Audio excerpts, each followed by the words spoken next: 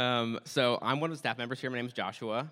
Thanks for being here. Some of you are new, some of you are not at all, but we're glad you're here. In the summer, it's kind of fun because we don't like that we lose some of the students who go home. That's always sad. But what is a little bit nice is just having a smaller group a little bit. It feels a little closer. So as you come in, the different weeks during the summer, and you see seats kind of open up in the front, or say there's a lot of people on the sides but not people in the middle, just go ahead and kind of move in closer and stuff. It can just feel more chill, more intimate. It also reminds me of like early days of our church where there weren't as many people, and it was just a small little chill group. So as we worship together and learn together this summer, don't be scared of each other. Just squeeze in a little bit. We were bringing the front row crowd pretty good over here, if I say so myself. So anyway, okay. So we're starting a new sermon series today. You may have heard about this in our newsletter. If you have not heard about it, then go to dentonnorthchurch.com/newsletter and sign up for that. But it's going to be called Gospel Stories. Every week, we're going to make up a new story that we think could be a pretty cool addition to the Gospels. I've noticed, and you probably have too, not a lot of new Gospel stuff or Bible stuff in the past, 100, 200, 2,000 years. So let's spice it up a little bit. Let's add some stuff. I've been a little bit bummed about how the release schedule for Gospel stuff has been kind of dry for a while. So we are going to change that right here at Denton North Church. Let's add to the Bible. I'm totally kidding. Absolutely kidding. We're not going to do that. Each week, we're going to look at one individual story from the Gospels and just spend our time immersing ourselves in that story, looking at the things Jesus is doing, what he's saying, who he's saying it to, how they're responding, trying our best to focus on all aspects of that story. I think some of these Gospel stories fly by quickly. Depending on which one you're reading, it can be very sparing on the details. So let's spend some time this summer. We're going to just do one story at a time and go slowly. And just as we do that, just really focus on those details. Well, the details we do have, really lean into them, read them, the stories after we preach a sermon about them. You'll be hearing from a lot of different people in our community this summer. Read that story a few times during the week and just let yourself be okay with reading the same story a few times, thinking about it, imagining some details for yourself, if you will, and just really thinking about what Jesus is doing, what he wants us to take from these interactions. Everything Jesus did was very purposeful.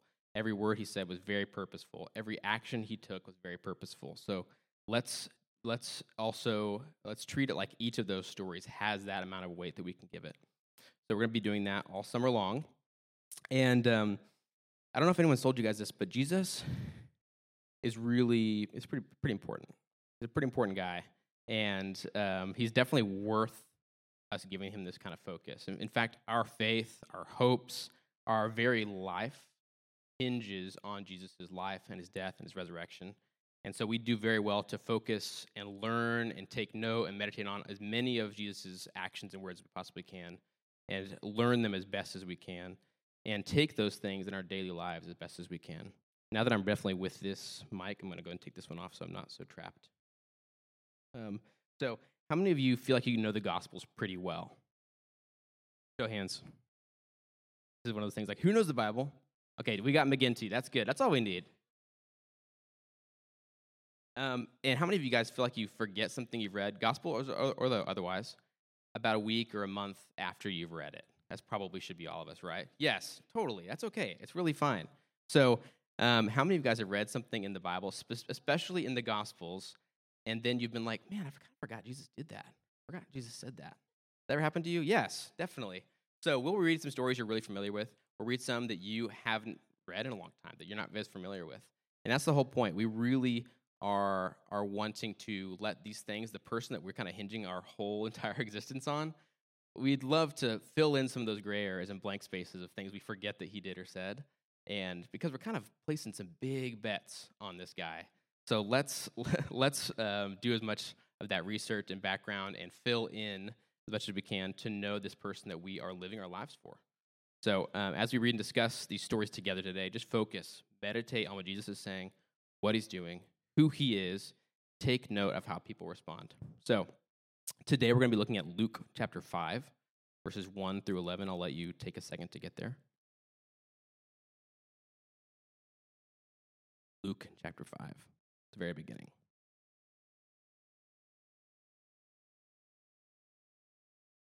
This is one of those cool stories that's actually in all four of the Gospels, but we get the most detail here from Luke. So it's kind of interesting how that varies. Starting in verse number 1. As the crowd was pressing in on Jesus to hear God's word, he was standing by the lake Gennesaret, which is also called the Lake Galilee, Sea of Galilee. He saw two boats at the edge of the lake. The fishermen had left them and were washing their nets.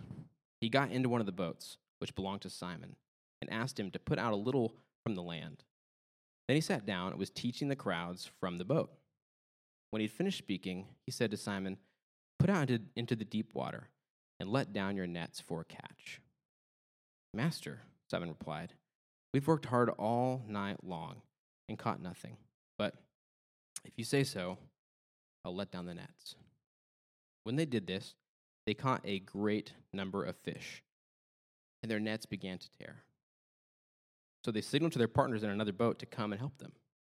They came and filled both boats so full that they began to sink.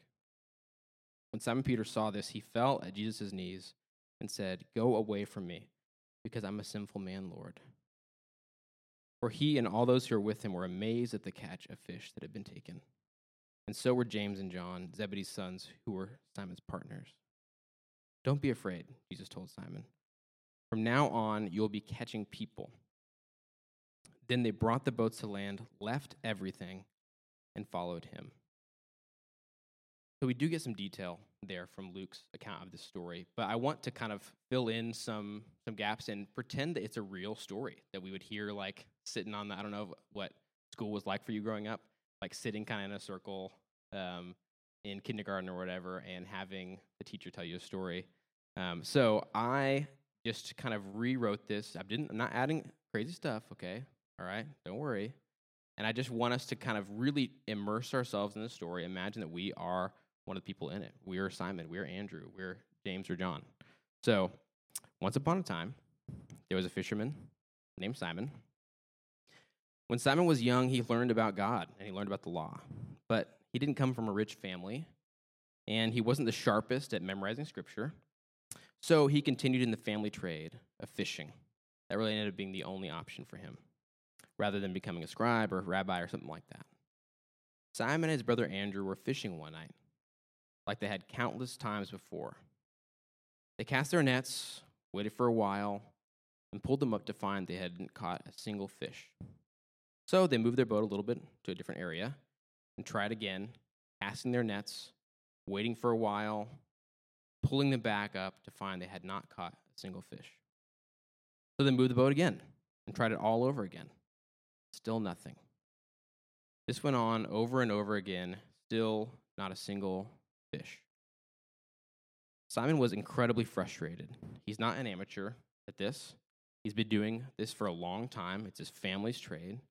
And most of the time, him and Andrew only have to fish until they've met their daily goal, whatever they can hold in their boat, and then they row back to shore and call it a night.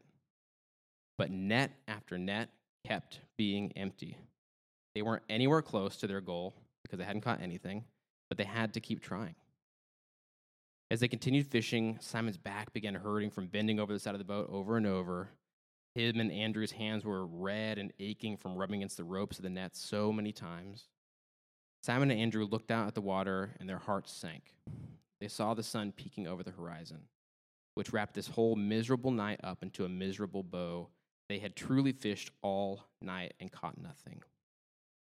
With the little energy they had left, they slowly rowed back to shore, defeated.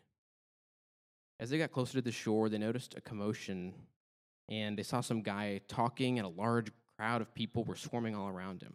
What was going on? They got closer and reaching the edge of the shore a little ways down from the man in the crowd to where they could just start to hear the man's voice.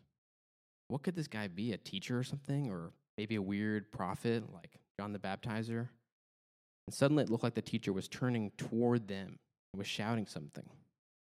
"Hey there, I'm having trouble speaking to this group and everyone hearing me. Would you mind if I stood in your boat?" They looked at each other and kind of shrugged. They didn't have the energy to argue. So they said yes and continued mending and cleaning their nets.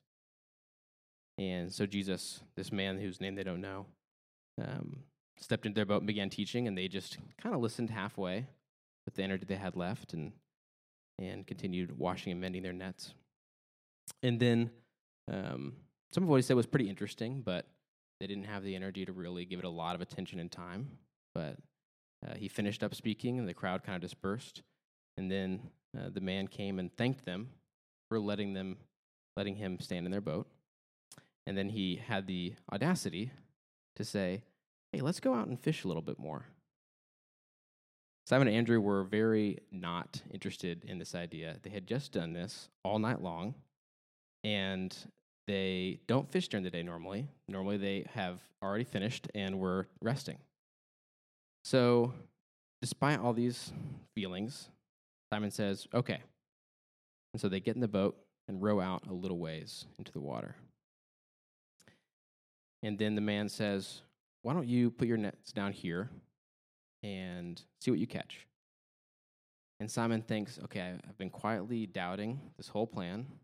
I'm really exhausted. Let me just tell him what's been going on. And listen, dude, we have been working all night long, trying to catch fish, and we have caught nothing at all. But he just thinks, you know what? What's it gonna change? Why not? So he poses his questions to the man, but then says, you know what? We'll just do it anyway. And so he lets down the nets, not expecting there to be any change from the 100 times that they did this overnight. And suddenly, as soon as they let them all the way down, Peter and Andrew start feeling an immense weight on the nets. And they start pulling them up and notice that it is absolutely full of fish. This completely overwhelms Simon, who's already exhausted emotionally and physically. And rather than be in awe of this catch that has just happened, he just bows down before this person. He doesn't know who he is. He doesn't know what he's all about, but he does know that he just witnessed this miracle. And at the same time, he knows that he is not a good person. He does not know the law very well. He's not a rabbi or a scribe or some impressive person. He's a regular old sinner. And so he bows down in front of this stranger and just says, "Get away from me. I'm a sinful man. I'm not a good guy. Clearly, you're a good guy. You don't want to be anywhere near me." And the man tells him to stand up and says that he doesn't care about any of that stuff.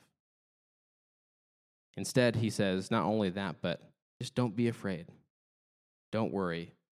You're going to be with me from now on, and you're going to be catching people. What a bewildering phrase to hear. But all Simon knows is that whatever this guy's about, he's in for it. He couldn't catch a thing all night despite being a pro fisherman, and suddenly this guy shows up telling him all the wrong things to do at the wrong times of day to do it, and he catches more fish than he's ever seen. And so, throwing logic out the window in every way, Simon decides to follow this guy. And Andrew and James and John follow suit. Isn't it interesting just to think about it a little bit more like a real story, as if you were there? We've all worked like a long day, like they have, and have been at the end of our rope and very impatient. And any little bit of bothering that we might experience from somebody, or question, or a delay or something, we would blow them off completely, and just be very on our own mindset, on our own track, not at all looking for any sort of miracles or crazy things to happen. I think this story is something that we can put ourselves in some ways. It's, of course, a lot of our professions and stuff do not relate, but I think there's a lot of ways we can put ourselves in Simon's shoes. So what I want to do is, after we've kind of just thought about that story a little bit, I want to pull out 5 things that I really think we can take from this story that are either examples that Simon kind of gives us or that Jesus himself gives us. And there's 5 of them. I know that's breaking the rules. 3 points is kind of the maximum that you're allowed. So I'm going to take 5, and then the next sermon I do, whenever that is, I'll just do 1. Okay? Is that okay? Can I just kind of owe you guys that or whatever?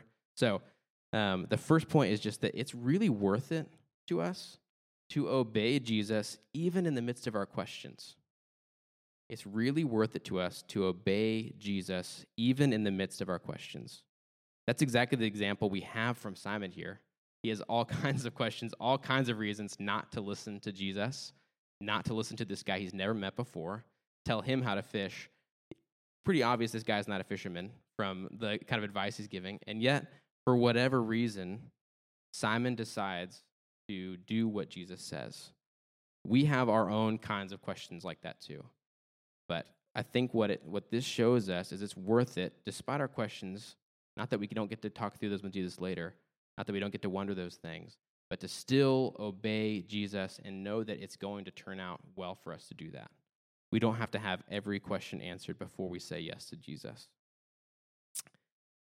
Something in Simon, for some reason, made him decide to trust Jesus more than himself in that moment. He had every reason not to, but something made him decide to trust Jesus more than himself. And I don't think the promise of a big catch, like a big catch of fish, is the moral lesson that we should have here. Like, listen to Jesus because you'll win the lottery or something like that. Like, I don't think that's what we can take as our lesson here. But I think the takeaway should be that doing what Jesus says, trusting him despite our doubts, is the right way to live our lives. And there should not be some sort of thing that we're going to get or win from that. But we need to learn from Simon and his ability to trust Jesus despite his doubts and questions. And just also notice, too, that Jesus does not appear to shame Simon for having those questions. He doesn't, slap him or something like that, or really just chastise him or anything like that. Simon gets his chance to speak his skepticism, but he obeys anyway, and that's good enough for Jesus. Obeying anyway was good enough for Jesus. So what about us? Are we okay following Jesus despite our questions? Or do we want some questions answered first, some details clarified right at the beginning, some concerns addressed before we sign up and jump in and start obeying Jesus in earnest? Are we obeying? Or are we just standing there holding the net, kind of hesitant to drop it into the water because it just doesn't make sense to us? So it's worth it to us to obey Jesus even in the midst of our questions. And then I think right off of the heels of that, the next point of the 5 is just that there really actually is a metaphorical big catch of fish. Not in the literal sense that it kind of seems in the story, but it's a perfect metaphor for what Jesus is doing here. Sure, it's also a very effective recruiting tactic, like to really shock and awe people probably works pretty well in most situations for recruiting people for stuff. But the big catch and the fishing for people line would have made a really clear connection to Andrew and Simon and James and John, because first he shows them a massive catch of fish, a literal one. And then he says, now let's go do this same thing with people. Now let's go do this same thing with human beings. Fish are nothing. There's so many people out there to catch. I'm going to pull off a catch that's more important than this one, is what Jesus is saying. And they're already impressed by this literal fish catch. And he's like, yeah, this is kind of nothing compared to what I'm going to do next. And he did that, and he's still doing it. Jesus is still doing that. He showed those first apprentices exactly what was going to happen by using fish, an example that was perfect for them. And we can take that with us also, even though we're not fishermen. Jesus is going to pull off a really huge, very important catch. He's going to gather so many people and save them. And do we want in on that? That's basically the invitation we get to have.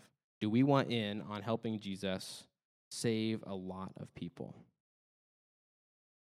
The next thing is that humility and submission is what Jesus is really looking for in his apprentices and in his followers. Humility and submission is what he's looking for. Simon doesn't seem to take a second to kind of bask in the awesomeness of this huge catch that probably is going to make him pretty rich, or at least make him not have to work for the next week or something like that. Who knows how that worked. But the first thing that's obvious to him is that he does not deserve this. He's not someone who deserves to have just been given this large gift of lots and lots of fish. His immediate thought is that he is a sinner, and he thinks this disqualifies him from even being around somebody like Jesus. who he's realizing in the moment is really important and pretty different from other people he's been around, very different from people he's heard speak and preach and stuff.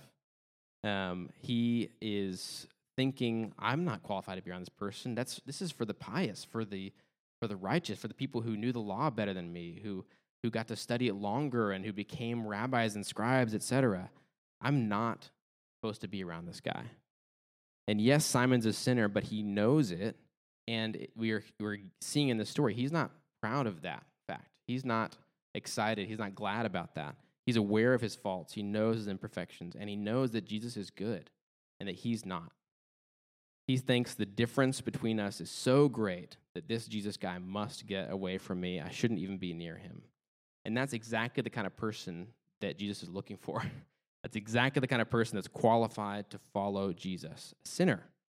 Someone who knows they're a sinner and knows they need Jesus, knows they need forgiveness. Someone who knows just how much they need God. Someone who's under no illusion that they're good or have it all figured out on their own. Disciple means apprentice or learner. And so the kind of people Jesus is looking for as he's wandering around that day are people who know they have a lot to learn and want to learn, who do not think they already have it all understood and figured out. So how humble are we? Are we on our knees like Simon? How do we frame our relationship to Jesus? Do we think we even need him at all? Do we think he needs us, actually? Or do we know that we desperately need him every day? So humility and submission is what Jesus is looking for.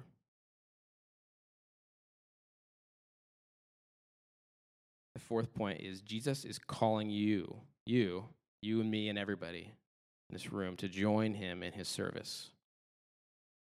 He wants us to come with him to find other people. Now, fishing was a really purposeful metaphor choice by Jesus, even more than we've already pointed out. When you fish and you hook a fish or you catch one in a net or whatever way you do it, I think some people grab them with their hands or something like that. Whatever way you want to do it, I'm not going to tell you how to fish because I don't know how. Ryan can tell you. If you can imagine being the fish for a second, it's actually a pretty huge change in your situation to have been caught. It's not really a good thing when you're a fish, but that's not like a small change that happened. You got hooked, in the mouth. You got caught in a net with a bunch of your friends. You got grabbed by some hands. When you are a fish and you get caught, it is a huge change in the direction of your life. Nothing is the same for you after you have been caught. And unfortunately for the fish, that does mean death, okay? So, not great. But Jesus means exactly the opposite of that. In his mind, in his metaphor, the catch is the opposite of that. It is to save people. The catching is saving people from death.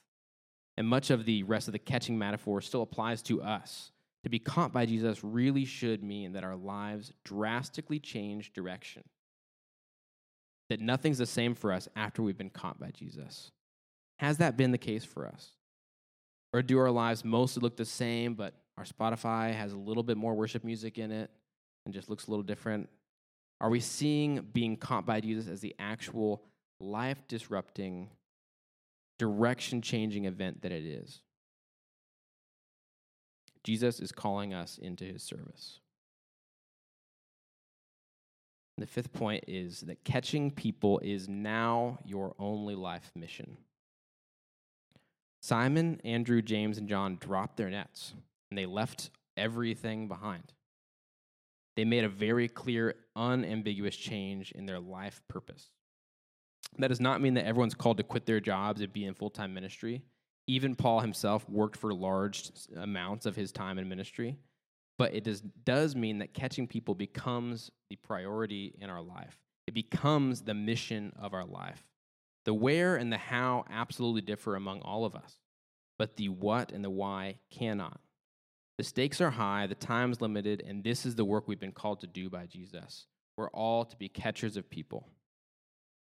And this is cheating because I know it's referencing a different story, okay? But later on, Jesus tells us and gives us the caveat that no one at all can serve two masters. No one can love God and love the pursuit of wealth. No one can live for God and also live for themselves at the same time. We really just cannot have two masters. We can't have two missions. So there's lots of questions to ask ourselves here too. Who are we living our lives for? What is our mission right now? What's the priority of our lives? Is anything taking priority over following Jesus for us? Is anything our purpose over following Jesus in our daily lives? Catching people is now your only life mission. I'm going to read all 5 points again real quick, and then also just read the story again. Not the long version, but the actual canon version. It's very worth it to us to obey Jesus even in the midst of our questions. There really is a metaphorical big catch of people. Humility and submission is what Jesus is looking for in followers. Jesus is calling us into his service. And catching people is now our only life mission. So let's read this again. As the crowd was pressing in on Jesus to hear God's word, he was standing by Lake Gennesaret. He saw 2 boats at the edge of the lake. The fishermen had left them and were washing their nets. He got into one of the boats, which belonged to Simon, and asked him to put out a little bit from the land. Then he sat down and was teaching the crowds from the boat. When he finished speaking, he said to Simon, "Put out into the deep water and let down your nets for a catch." "Master," Simon replied, "we've worked hard all night long and caught nothing. But if you say so, I'll let down my nets." When they did this, they caught a great number of fish, and their nets began to tear. So they signaled to their partners in the other boat to come and help them.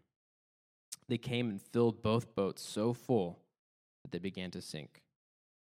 When Simon Peter saw this, he fell at Jesus' knees and said, "Go away from me, because I'm a sinful man, Lord." For he and all those who were with him were amazed at the catch of fish they'd just taken. And so were James and John, Zebedee's sons, who were Simon's partners. "Do not be afraid," Jesus told Simon. "From now on, you'll be catching people." Then they brought the boats to the land and left everything and followed him. There's just so much that we can take from that one little story. The way that Simon, in a very unlikely way, responds to this Jesus disrupting his life. And there's tons that we can glean from Jesus' purpose in the way that he organized this entire thing to happen, and the things that he says, the ways that he treats Simon.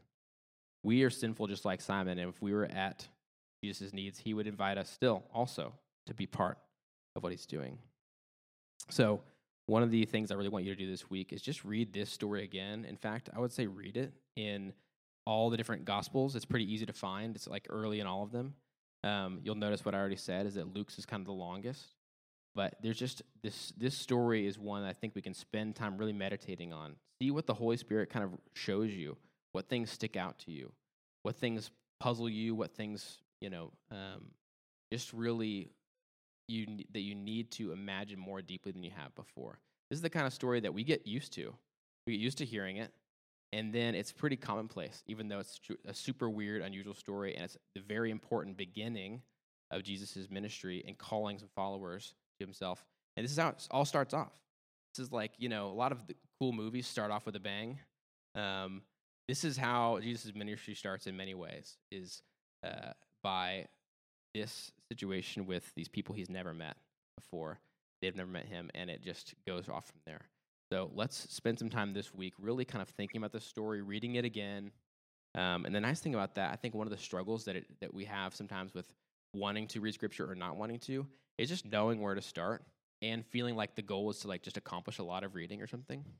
So this is easy. This is just a handful of verses. It's a real easy start. Just read this a few times this week.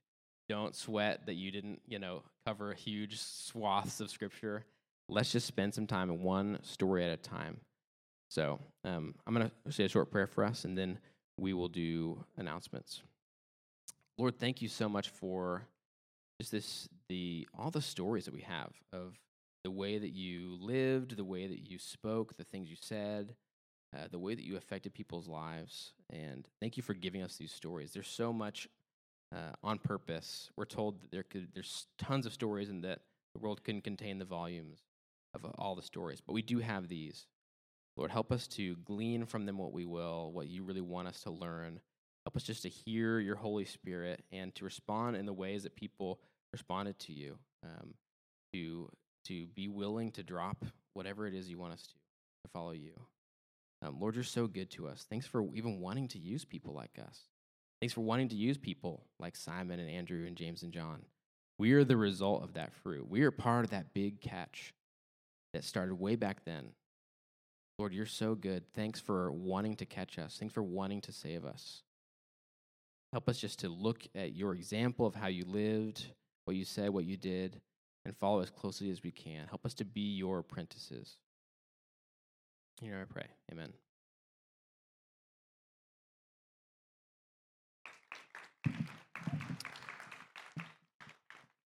Sean, you good? There he is. Hey, also, Garvin, we got you guys to play one more song after the announcements to end us off? Where'd Garvin go? Oh, nice. He's like, I'm hiding because I really didn't want to say yes. If you can pick whatever song it is, but after Sean does the announcements, let's just sing one more, okay? Sweet.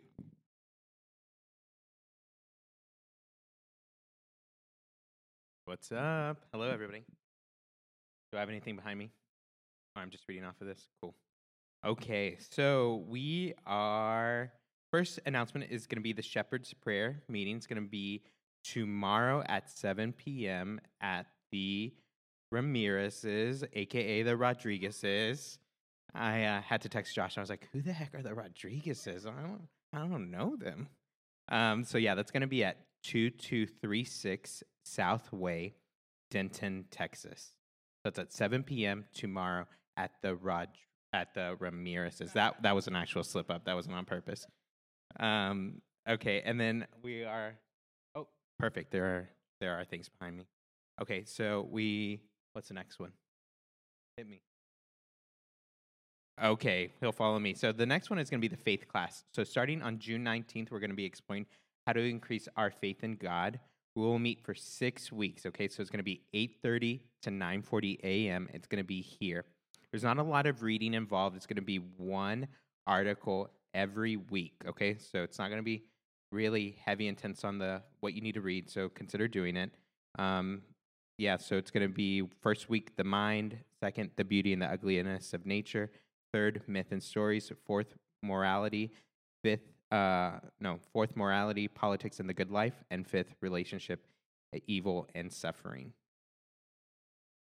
And there is a sign-up link. And then the next one is our men's breakfast. The next one is June 25th, 9 a.m. at the hangout spot, Ryan Plachet's house. So it's going to be 1903 Mistywood Lane. 1903 Mistywood Lane. And the next thing is our new social network. So please join it if you haven't yet. We're migrating off of Facebook. There's so many of us that are naturally just transitioning off of Facebook. So we're starting this new one. So we are moving our internal church group away from Facebook and onto a different platform. There's a video here that you can watch on the newsletter, and then you can just join it. The link is in the newsletter as well. So it's called the Mighty Networks. And then our next one is our Spark Social. That's going to be a hangout for our 20-year-olds and our 30-year-olds in our family of churches. So that's basically our whole church. So that's going to be July 16th at 2 p.m. in downtown Carrollton. I think this is a good opportunity for us. Downtown Carrollton is actually a lot closer than things usually are for us. So it's a good opportunity to go hang out and not have to drive an hour for us to get there. Downtown Carrollton, July 16th at 2 p.m. And then some other dates to remember. Kids Camp is going to be June 24th through June 27th. Teen Camp is going to be July 22nd through 27th. And there's going to be an all DFW Metro family pool party on July 31st. July 31st. As well in the newsletter, we have the podcast. So you can always subscribe to our podcast if you ever miss church. And there's a link to our giving. So if you want to give on Venmo or just straight through our website, you can do that. Cool. Those are our announcements. And I'm going to invite Opal up here to talk about our women's seminar. Is that what it is, Opal? Women's seminar. She didn't know. She looks surprised, but Opal's going to take it away from here. I really didn't know. I had no idea that I was coming up here, so this is on the fly.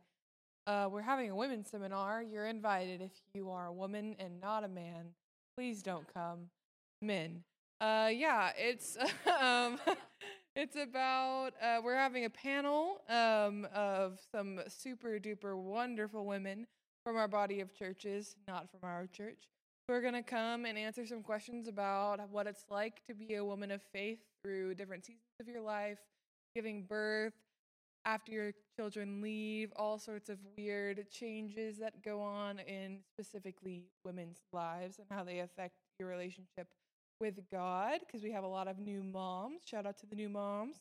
And we have a lot of people transitioning into all sorts of different phases. We really wanted to put something together for you guys to be able to learn and see and have a resource of some women you can ask deeper, more weird questions you have that we won't cover at the seminar.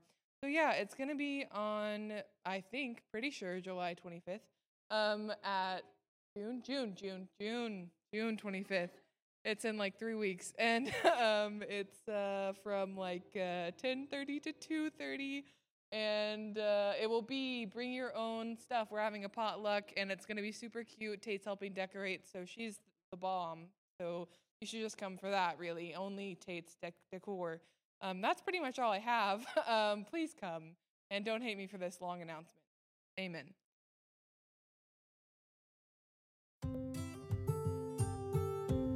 Thanks for joining us for our sermon podcast.